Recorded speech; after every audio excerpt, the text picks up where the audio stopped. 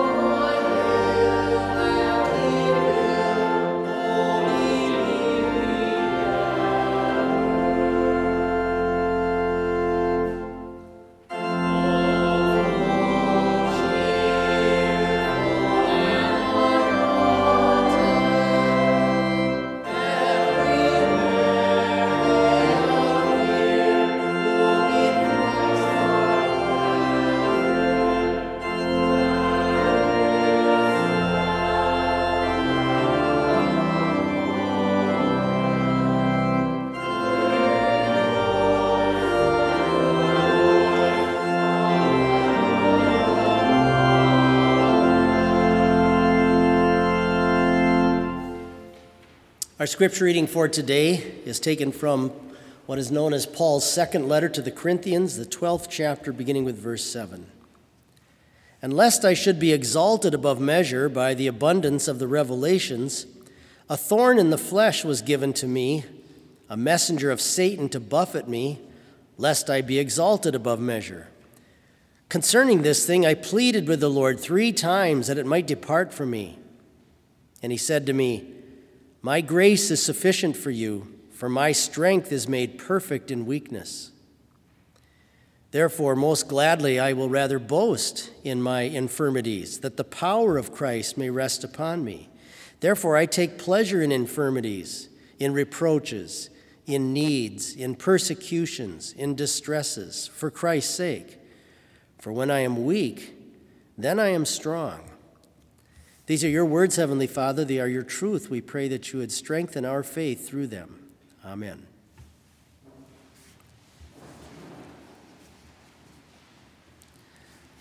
Talk to any pastor, they'll tell you that one of the more difficult aspects of their work is trying to get delinquent members to come back to church. It's often a a difficult task, and you'll hear a lot of excuses, and sometimes people avoid you.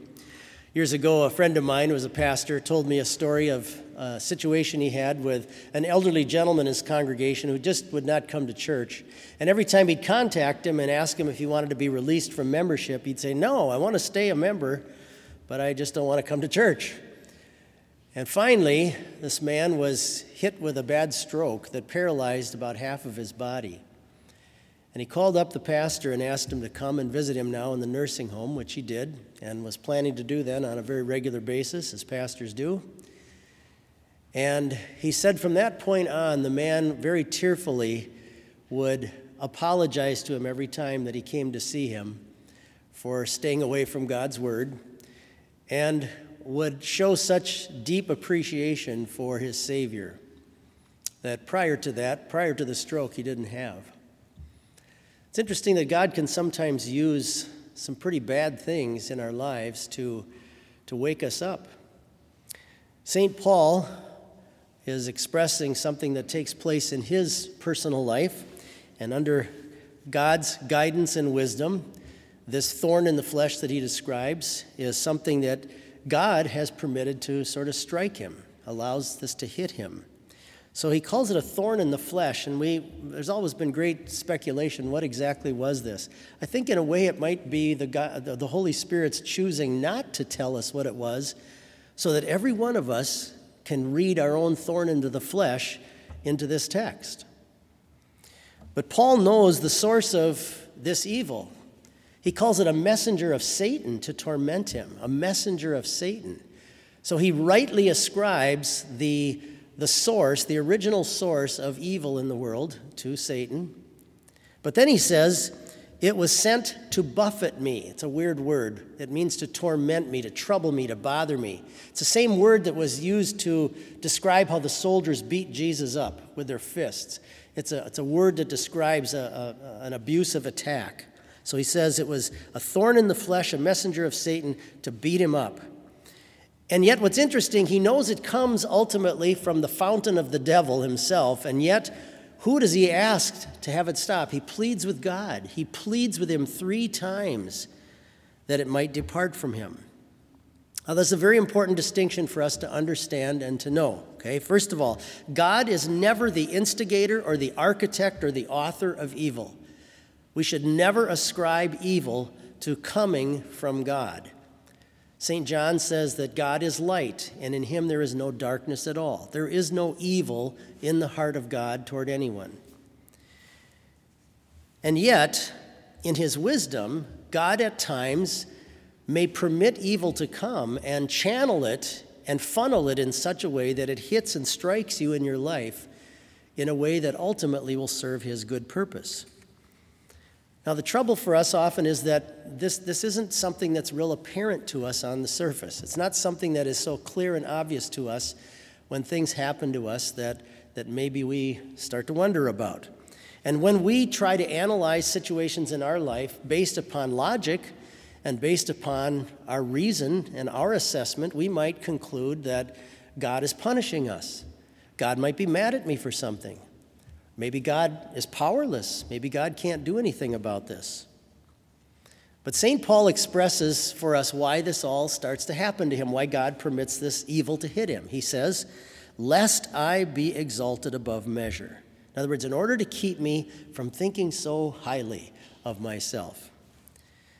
So, have you ever thought about it in your life when things are going too smoothly? That's the time it's pretty easy to forget about God. Okay, when everything's going nice in your life and things are just clicking along and moving along, it's kind of easy at that point. Who needs God? You're the one in control. You're the one that seems to be handling everything and making everything happen. So sometimes God permits these evils to take place to us to wake us up spiritually. And we may have a tendency at those easy times in life to kind of become proud about our lives, proud about ourselves. And sometimes God needs to do things like this to humble us.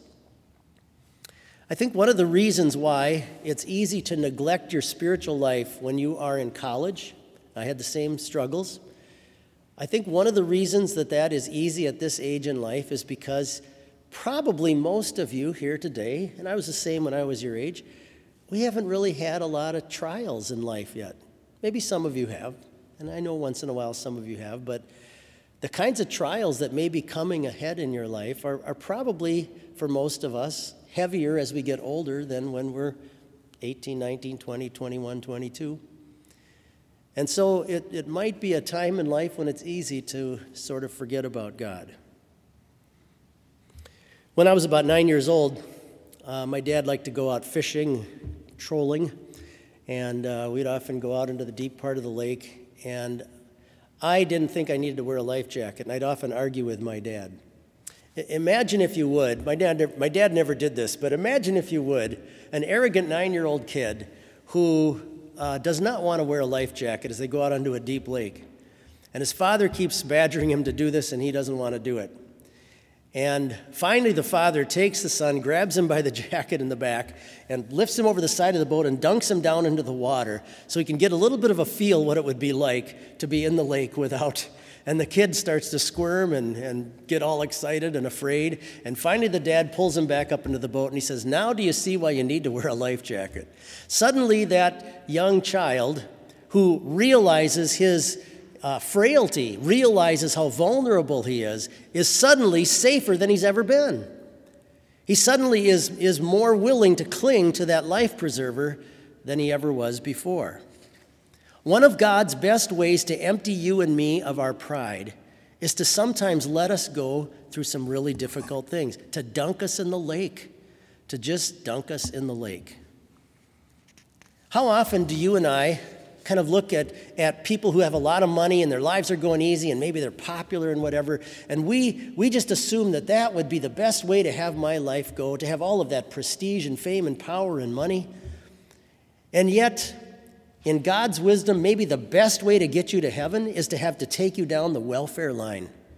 Maybe that's the path that God feels you and I need to go in life in order to stay with Christ and to keep our reliance on Him and not on ourselves, and to rip the pride out of our hearts in order to keep our faith holding on to our Savior and His precious word that He's given to us. A man that used to preach from Bethany's chapel pulpit named Norman Madsen once wrote this regarding believers in this life. He said, "It is while they are living in the shadow of some cross that God lays hold of their souls most tightly." So St. Paul finally, through this process, comes to realize something and expresses it with these words. He says, "When I am weak, then I am strong." When the 9-year-old boy, dripping with water, gets back in the boat and realizes how vulnerable he is, he's now safer than ever. He now puts his reliance on that coat that's going to save him. When will you in your life, or when have you in your life, been clinging to Christ the most tightly with white knuckles? When have you cared the most about His word? When have you in your life had the greatest, strongest thoughts about making sure you get to go to heaven? Frequently, for believers in this life, it's when they go through trials and difficulties. So God invites you today, whether it's things in your past or present or in the future, God invites you today to look at the struggles and trials in your life in a completely different light. Listen to what Paul says at the conclusion. "Therefore, most gladly," he says, "I will rather boast in my infirmities, that the power of Christ may rest upon me. Therefore, I take pleasure in infirmities, in reproaches, in needs, in persecutions, in distresses, for Christ's sake." Imagine St. Paul when he finally arrives in heaven. It's not too hard to imagine him going up to God and saying, "Thank you for the thorn in the flesh. Thank you for the trials that you put me through." So what will be the thing that you go to thank God for in your life that right now you maybe wouldn't think to do that about? What might be the thing someday in your life that you go to God in heaven to thank Him for?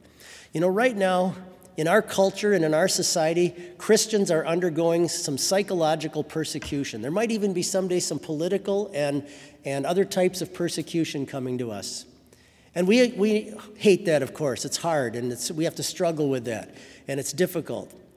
But we may find out in heaven someday that was the way God cause us to hold on to Christ even more, to grab onto his wonderful truth even more, and to hold on to the precious gift of salvation he's given us even more. Lord, give us such a faith. Amen. Please rise, and let's join in our Lord's Prayer. Our Father, who art in heaven, hallowed be thy name. Thy kingdom come, thy will be done on earth as it is in heaven. Give us this day our daily bread, and forgive us our trespasses, as we forgive those who trespass against us. And lead us not into temptation, but deliver us from evil. For thine is the kingdom, and the power, and the glory, forever and ever. Amen.